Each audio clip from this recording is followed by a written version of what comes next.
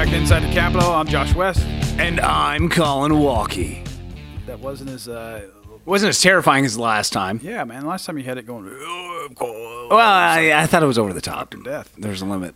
Well, it is. Is this our fourth week? It is our fourth week. Come on in. We got Eddy Dempsey, the southeastern boy from District 1. Eddy Dempsey just walking in. Ho Chi Town. Welcome. How are y'all? Oh, you're live, brother. You're live. There's millions of people listening to you right now. Great. All across the world. The highest amount we know of, we had 2 trillion visitors or listeners on one episode. Yeah. Wow. So you're hitting the world. Well, so Eddy, tell the listeners, we just got started.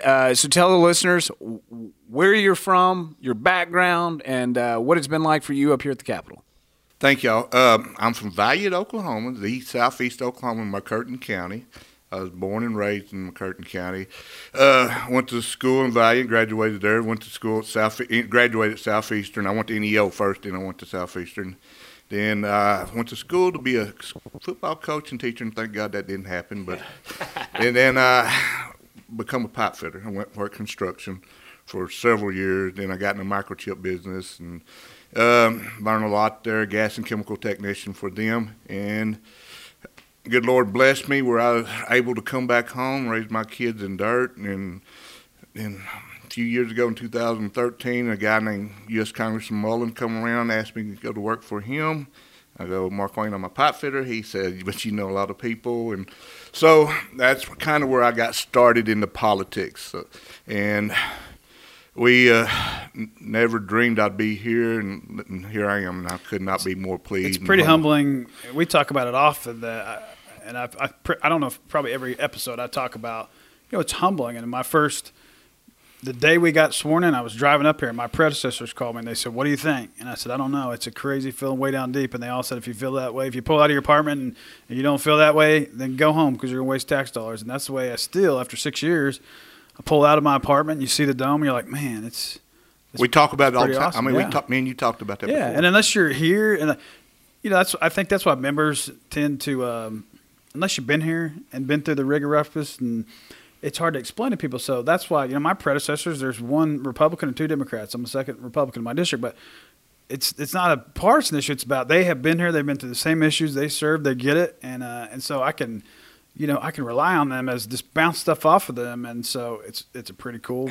And talking about that with your predecessors, 1 Republican, 2 Democrats. I mean, Eddy, I know that down in your district, it used to be a pretty Democratic area, and I think that's changed over time. But kind of give us the demographics and layout about your town. Well, back in the day, it was called the Little Dixie. I mean, I lived right in the middle of Little Dixie. You told me 5 years ago I never had a Democrat run against me, I would have told you you're crazy. But now it has swapped. I had so many friends in my election tried to vote for me, couldn't vote for me because we've been told all our life you got to be registered Democrat to vote. And, so that didn't happen in my elections. But now we changed the tide. There's more Republicans in southeast Oklahoma. That's all over rural Oklahoma. That's kind of the old Blue Dogs. They're kind of an anomaly now. There's not very many of them left, and so. My dad would always, my dad swapped over. My family was the same way. A bunch of Blue Dog Dems, and they, it was good in the general. They'd talk about Blue Dogs for West. But my dad would, make the comment, I didn't leave the party left me. My dad was not a progressive. My dad was the old Blue Dog Democrat, the working man. And so that's rural Oklahoma right now. Most of them have swapped over, and you see the divide, is kind of a rural urban. Your Democrats, most of them are in the urban areas. We talked about Congressman Mullen in our first conversation. I got involved in his campaign, and he just wanted 10 votes in McCurtain County. I laughed at him. I said, I'll win the county for you. He laughed at me, but we ended up winning 54% that year. So it's kind of cool. And you came in 2018, right? 20. 20? Okay. So with that being said, how's your first term been? It's been very humbling by all means. How leadership and you, for instance, how y'all have guided me in the right direction. I was scared to death. I ain't gonna lie to you. 55-year-old man scared to death just to speak sometimes. But I had 2 House bills signed by the governor and 2 Senate bills signed by the governor, and that was very humbling. And just it may be uncomfortable to speak when someone kicks you in the butt and said, "Go do it." You don't got a choice, man. Exactly. That's why I'm talking about leadership. There's one of them. He goes, "Here, I need you to go present this in committee." And it's 10 minutes. I said, I don't have. He said, "You'll be fine. Go do it." My first year, I ran a bill that was for concerning like the old legislation. If you it was like cell phones, for instance, it was usually in the male's name, right? One of the people in the marriage was using it was in their name, and so if you had a domestic incident, you were having, let's just say in a husband and wife incident, right? So let's say the male had the phone contract in his name. Well, if they had a domestic issue and they were separated or going to divorce, he had access to whoever, his spouse or ex-spouse was calling. And so it turned in like it was a dangerous situation, And so we ran a bill that separated that, and it was the first bill I ever ran. And the group that I ran it for, was they were trying to protect, victims, things like that. They said, "Hey, there's a press conference upstairs you need to go to." And Kevin McDougal and I were new. And I said, "Hey, Kevin, I got to go upstairs, man. They're doing a press conference on my bill." And so we get up there, and it made sense. Scott Biggs at the time, he was the chair of the Judiciary Committee. He was there, and you had a bunch of people wearing purple shirts. I remember, and I thought, well, there's the domestic victims. And so I was cool. Channel 9's there, Channel 5, 4, all the local channels were there, and it had a bunch of, bunch of victims of domestic abuse there, and you had Biggs, and you had John Paul. Remember John Paul? What's John Paul's last name? Jordan. John Paul Jordan, and Mr. Batman or Superman, whatever he had. And I remember we get there, and Biggs gets up to talk at the press conference, and it ain't my bill. And I was like, and it was about when John Paul got up there, it was some type of domestic bill, but it wasn't mine. And so I remember John Paul saying, My second year of law school, I got hit in the back of the head with a piece of rebar, and I was like, oh, crap. And so I was like, don't look at McDougal, don't look at McDougal. And so I looked at McDougal. McDougal made this face like, what the crap?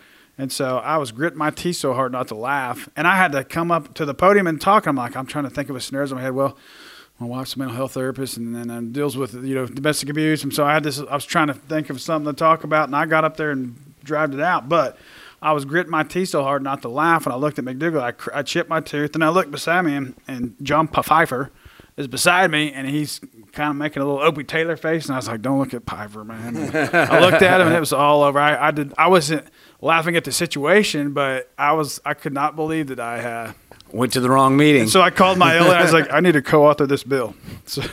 So, Eddie, what issues are important to your district this session and in general? Any important bills you're running or issues you're working on? What's the biggest issue in your district? Biggest issue right now is ODOT.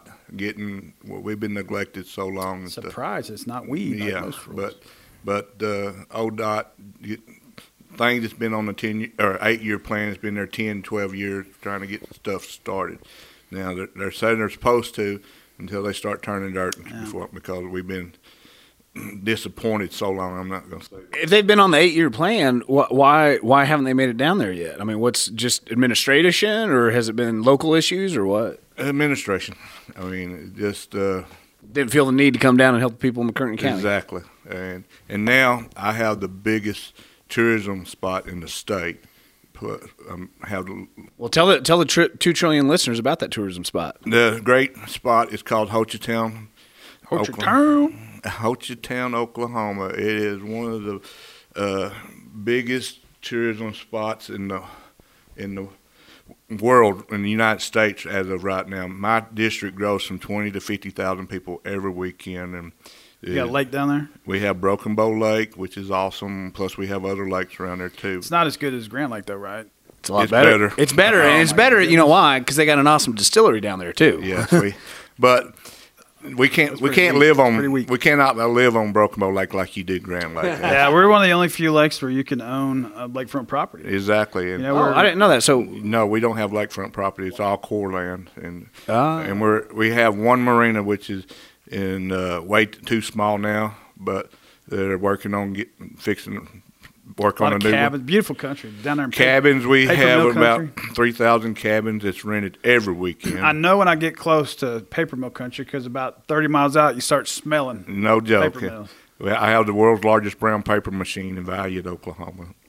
Our biggest customer is Amazon for the boxes. What, they got Warehouser down there? I remember. We have Warehouser. Turnpike Troubadours, that's the Warehouser. Warehouser, we have 3 big paper companies, Warehouser, John Hancock, and Campbell. That's our biggest. Then we have several private deals. And that was the bill I got through committee yesterday. It was my timbers, just putting them on. we have tree farms. People don't understand. Yeah. In my part of the world, I have over 600,000 acres of tree farms. I'll give you one thing. Johnny Tadlock was here for 6 years and couldn't done, and you got it done your daggone first session. Yeah. I actually got lost down in the Weyerhaeuser district when I was hunting down there, bow hunting, and I was in the 8th grade. My dad and I separated, and I got terrified because when you get turned around those woods, they ain't coming out for a while. They got bears down there. We have bears down there now and everything. Got Bigfoots. Yeah, you got Bigfoot. We have the Bigfoot Festival. That's in. What's the cool thing about where they have a Bigfoot Festival? That's how much I love the mountain. That's where I proposed to my wife in Honolulu. Really? Oh wow. Yeah, I mean, I'll tell you, my wife and I, we took a trip down to Ho Chi Town during COVID, stay in the cabins, and it's just a wonderful country, and if y'all ever get a chance that are listening to go down and check out Ho Chi Town, please do it. It is a wonderful asset that the state of Oklahoma has. It's crazy. I think I heard Pinnell one time talk about we have 7 different ecosystems in the state of Oklahoma. And most people, I mean, you're up in my way. We're on, the outskirts of the Ozarks, lots of trees, lots of hills, lots of water. Then the flatlanders from the Panhandle come out to eastern Oklahoma. They're like, holy crap, you guys got grass, you got trees, you got hills, you got water. But you've got, eastern side is a lot. You got the Kiamichis down there, I believe. We got the Kiamichi, Glover, and Little River in McCurtain County, and in Mountain Fort. And I'm running the bill. What people don't understand, Glover River is the last free-flowing river in the state of Oklahoma. And that's my passion. That's my safe haven. That's the reason I'm running the bill this year to make sure it never gets dammed. That way my great-grandkids can enjoy it. It reminds me of Appalachian territory. It's not your rocky type, Rocky Mountain types, jagged. It's the rolling hills. Rolling hills and stuff. Beautiful country. We got what they call mountains, but they're not like your mountains in the Colorados and Montanas, but just north of me in LaFleur County, we have the world's largest hill. People don't realize Tempoto. So really? It lacks 6 inches. So there's a distinction between hill and mount, because I was going to say you got Mount Scott. Yeah, okay, all right. Mount Scott be southwestern down there around Lawton, Cache area, the mountain range down there. We have the Kiamichi and the Ouachita National Forest down there, but mainly the Kiamichi mountain range through ours. So. Well, so this week has been a busy week for all of us up here. It's deadline week. It's deadline week, which means we got to get all the bills out of committee so they can go over to the Senate, and we can then start hearing Senate bills on the House side. And because of the snow days last week and because of some slower committee work at the beginning of the session, we were up here last night for a 3.5-hour long committee meeting until 7:30 or so for appropriations and budget. We're going to do it again this afternoon. So I want to ask you, Eddie, the workload that you've experienced as being a legislator, is it more or less than what you thought when you were coming in? Oh, way more. I didn't read this much in college, by all means. And just your brain gets dead. Key point of his phrase there, read. He reads his bills, people. So that's what I tell people. When I vote on something, I know what I'm voting on because I read the daggone thing. Yeah. May not vote on it till it gets to my committee or it gets a floor hearing because there's so many bills filed. But when a bill is on that floor, I know what I'm voting on. Exactly. And, everybody goes, why'd you vote on this number bill? I said, numbers, tell me what the bill's about and I'll tell you. Right. Because I couldn't even remember my own number bills. Thousands of numbers. It's thousands of numbers. I mean, so I just tell me what the bill's about, and I'll tell you why or whatever. If I can remember the bill that way, but numbers, I just so many numbers of them. What's your biggest surprise of a freshman legislature? Biggest surprise, how, like when we get to deadline week, how hard and long them night. I mean, like last year we stayed till past 12 o'clock. I mean, that just blew me away. You get so mentally wore out by the end of that night and stuff, and just what do you do to kind of just download and when you're not up here, like what gets your brain back on track? I go to my mountains, and like I said, the Glover River, or go up to my cabin up in the mountains, just where the cell phones don't work, just get away from people. Well, and to that point, as an urban Democrat, while I have some rural experience hunting and working on cattle and things like that, I didn't grow up around it. And I've certainly forgotten what little I knew from a 20 years ago. But with all that to be said, it is a huge asset to have people that are experts in the areas of ag and things like that I don't deal with on a daily basis. Weren't that you I can going to be a turn vet to. at one time? I was going to be a vet. Yeah, I worked at a vet clinic from my freshman year in high school through my senior year, and I worked on horses and cattle during the summer.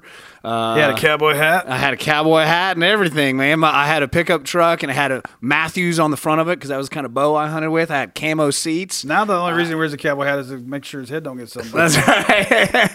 That being said, I mean, like the lawyer, I depend on people like y'all for knowledge. I use that kind of in my construction background because I was a pipe fitter by trade, but when I become a general manager, project manager and stuff, I had to know about electricity. I didn't know. I hired the best people, so I go talk to the best people in the military and whatever is in the rules. That's what we do up here.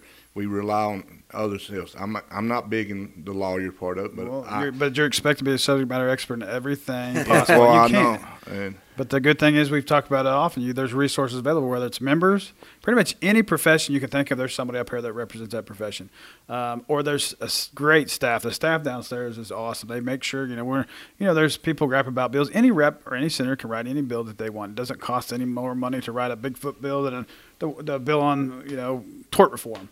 And so the staff ensures that we stay within the purview of the Constitution. Well, except for when you tell them to write a bill that violates the Constitution. That wasn't me. Well, so I've got a question for you, Eddie. As a plumber and pipe fitter, I'm just curious, were you ever part of the Plumber and Pipe Fitters Union? Yes, sir. I was out of the local, out of Dallas. Okay. All right. And did you enjoy your time as a plumber and pipe fitter? What I enjoyed the people I worked with, because you work with some of the hardest working people in the world, and I missed the hours and stuff because I'd put 100+ hours a week sometimes in it, and working out in the environment. I remember trying to eat sandwiches with water dripping off my hard hat for lunch and stuff like that. But what I do miss is the people, because they're the backbones of America. It makes things happen, and I'm still great friends with them, and it's just They can't believe I'm here. I promise you that, because I was pretty outspoken. Hey, I know Valiant's proud of you because you got a sign going in the daggum town of Valiant that says home of Eddy Dempsey. Yeah, that's the humbling part by all means. Do they have a sign like that for Tadlock? No. Ooh, hang that over Johnny's head. Well, when Johnny, he decided not to run after 6 years. And just to let y'all know, as a reminder, Johnny Tadlock was a Democrat. In his last term, I tell this to his face, he became a turncoat and joined the Republicans. Wow, he was always he voted with us 90% of the time anyway. So, but Johnny was a great guy, a good friend of ours. And when he said, "Hey, I'm not going to run, but I got somebody who is," and that's when we talked to Eddie, and we're like, you know what? Eddie is southeastern Oklahoma. He knows the people. He knows the land. He gets it, and he knows the schools. Everything. That's like all of our districts. The schools. I know every superintendent I absolutely. have. And I mean, the people. My dad was a milkman, and I played baseball with everybody. And I mean, we played football. Yeah. All three of our high schools that had football was in all different classes. So when I was in high school, we didn't play each other, but in baseball, we played everybody. So, I mean, that was the relationship. Then we had a big summer league. And then, but other than just I can go when I come back home. They just I did not miss a beat. You're still this Eddy Dempsey, right? And I mean, I didn't miss a beat. I was gone for 15 years. Come back home. Mm-hmm. My mom was a postmaster down there for 30-something years. So the relationship I've always had. I've always had customers and this and that and this. So now my customers are my taxpayers and voters and stuff. And that's important to keep that mentality, because you're just Eddy Dempsey no matter what. I'm exactly. just J-Dub no matter what. And that's. I always feel like, and I think Collin could attest to this, when he's came up and visited Grand Lake, we go to Walmart or a grocery store, and you're in there for 2 hours because everybody knows you. And so versus me, I walk around, I'm completely anonymous. Nobody knows me. It's personal, and so they keep you grounded. And not that I wouldn't get you represent the people. You're one of the people, and so you go to changing, they'll let you know right quick how they feel about that. I mean, the other big hard part, me coming up here is putting this daggum suit on every day. Me too. I mean, it's just when we leave here, I'm going to go change. I mean, if I have an event, I'm going to be in my jeans tonight or whatever. So I'm Grand Lake. Give me shorts and flip flops. With that being said, for those of you who can't see Representative Dempsey right now, he has a very fine Oklahoma State University tie on. So go Pokes. Well, tell us about your wife, kids. Pardon? Wife and kids. I have my biggest fan, and only reason I stay, I tell everybody that I'll stay up here until my wife tells me I'm done, because I'm not going to lose she's at home. My two boys, my oldest son has moved back home working in the family business. My youngest son lives up here in Edmond. His wife works at OU Medical, and he works for an electrical company in Stillwater. So he just graduated. So no grandbabies yet? No grandbabies, just puppies, puppies. So. All right. Well, I want to give everybody just a quick update on data privacy legislation, simply because that's going to be heard in the next 3 weeks. We're currently getting a Senate author to sign on that, and hopefully it'll move forward. For those of you paying attention on data privacy, Utah is set, it looks like, to be the 4th state to pass data privacy, but I'm not too sad about that, because basically they took the data privacy legislation out of Virginia, which was fairly watered down anyway, and then watered it down some more. It was handwritten by Microsoft and Amazon, yeah. So that's coming along. And then, Eddie, do you have any bills still to be heard, or are you ready to roll? I got 2 more in wildlife that I'm fixing to go up to. That's the reason my phone's blowing up. What time's your committee? It's supposed to be at 1 o'clock. I don't know if they moved it up or not. So. Well, don't miss it. What are those bills? They are changing out-of-state youth license. We had a sunset that fell off of it, so we're going to just put it permanent where we don't have to worry about it, because I'm all about kids hunting and stuff. And then the other one is, if you hunt on our state public land, you get caught, the fine goes from $100 to $1,000, and so just mainly just keep people, make sure they do the right thing. Being honest. Yep. Yeah. Josh, you got anything you want to add? You know, my big priority this year, like we've talked about a lot, was trying to address the crime rings with the black market and the medical marijuana. And so I had 3 pieces of legislation filed, and there was a lot of us that had the same type of legislation. So I actually tacked on the Rusty Cornwell's legislation. It did the same thing with mine, and Rusty called me, a few weeks ago, and I said, Rusty, I don't care if it's my bill, your bill, I just want to address the situation. If it's your bill that gets it through, I will sign on, and I will be your biggest fan. And so you kind of got to, we work together, and it addresses the same thing. So, I did a HJR today in rules, HJR 1048, and it's simply, it's whether you believe the elections where there was any kind of fraud, whatever. But I remember in 2016, getting blown up by a lot of Democrats saying there's no way Trump won, there was fraud in this election. And then, 2020, it's the same thing. And so, for the record, the Democrats did not storm the Capitol.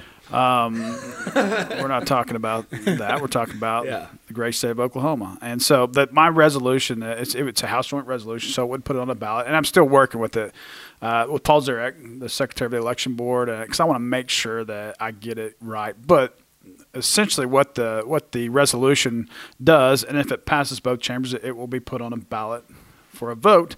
But there were some scrivener's errors, but it changes the wording to only citizens can vote. So, there was people say, why do you need that? Well, if you look at New York, just in January, they passed a city ordinance in New York City where non-U.S. citizens can vote. And you can Google right now, Google the New York Times. There's a ton of articles out there, and so it just closed that. So there won't be any talk about that. Only U.S. citizens, and it requires a state-issued ID to vote. And so, what's your thoughts? Because I know when that runs on the floor, and I talked to the leader, Birch, it's your job is to be the opposition and do your thing. Why is it such a fight at times with like the ID piece, requiring a piece of a driver's license or a state issued ID? Why is that such a big deal? Well, the primary concern is accessibility to it, right? So, for example, we're going to have Disability Advocates Day, where a bunch of self-advocates that are disabled will come and talk about their issues that are important to them. That includes the mail-in ballot, absentee ballots, and those sorts of things that we've been doing recently to try and accommodate for COVID. And their point is that it makes it difficult for them to be able to vote with some of these notarization requirements. Yeah, but we changed that with under the emergency. Right. I'm talking about that was just on the notarization requirements for that issue. My point, though, is that adding layers of barriers to vote becomes problematic. Those same individuals that have issues with getting notaries may also have issues with getting state-issued IDs. You know that you can't be on Medicaid or Medicare without a driver's license or a state-issued ID? Oh, well, I didn't, but it doesn't much matter because whether you're on Medicare or Medicaid ought not to affect whether you can vote. I'm saying that, but you have to have an ID for. I go. I have a terrible habit. Shoot Copenhagen. Every time I go to the gas station, buy a can of. I'm talking about buying a can of Copenhagen versus one of the most important civic duties to vote. And that's just it. That's the difference. Is you don't have a constitutional right to go buy Copenhagen. You do have a constitutional right to vote as a citizen. So how do we ensure that we're making sure that only that person is voting? Well, I think that there are other ways to do it than state-issued IDs, especially with today's modern technology. I think that there are ways to correlate people who sign in on the voter rolls and their addresses and those sorts of things. I think that there are other ways to do it than just a state-issued ID. I think we have so many things we have to have an ID for, and I don't see an issue with ensuring our elections are safe and secure, and I'm saying that we have a very good system in Oklahoma. This just adds another. But let me just ask you this real quick. Could I use my Social Security card, or is it only since that's not state issued? You can't use your Social Security card now. Well, I'm saying could I? Why couldn't I? If it's got my Social Security card number on it and it says Collin Walke. We talk about it all the time. Look at when these companies that hold our information, how many times they get hacked. How many people you think got your Social Security number? Yeah. But they don't have my card. Well, how do you? Does it matter? It's pretty easy to go to Little Rock or Dallas or probably Oklahoma City and get a fraudulent Social Security card. Happens every day. I promise you, it's happening right now. And I think the more fundamental question, though, is do we have an issue with voter fraud? And I think, to your point, Secretary Zurek says not in Oklahoma, and I think realistically, probably not nationwide either. As a matter of fact, I was just reading a transcript from the Senate investigation or House investigation on January 6th where they deposed then acting Attorney General Rosen. And what he was testifying to is that, yes, we had multiple meetings with Trump, and he kept bringing up these issues, and we kept saying we have looked into it now with our new policy, and even then we're seeing no evidence of this sort of thing. And so that's my point, is if there's a problem, okay, let's start talking about ways to address it, but I just don't see a problem. Well, I think by ensuring that our elections are always protected, then we'll ensure we don't have problems. Well, this will be another issue that we agree to disagree about. Eddie, anything you want to say to your people back home or anybody listening? I just want to thank y'all for having me on today, Bob. I mean, it's very humbling. Hey, we love having you. Every week we have a new member on. We hadn't got you on here yet, but Eddie, you're a solid guy, brother. Well, thank y'all very much. Solid guy. And I know you're working hard for your district, and your district knows that too because they tell you. And if you weren't doing a good job, they would say, hey, Eddie, you better get yourself fixed or we'll hem you up. So. Yep. Well, you can check us out at www.okhouse.gov. Go to the media link, and you can scroll down to the podcast there, or you can check us out on Spotify. And until next time, everybody stay safe. And it will be a sprint to March 24th. That is deadline to get all House bills out of the House and to the Senate. And so those late nights are getting ready to start. We'll see you next week. Have a good day.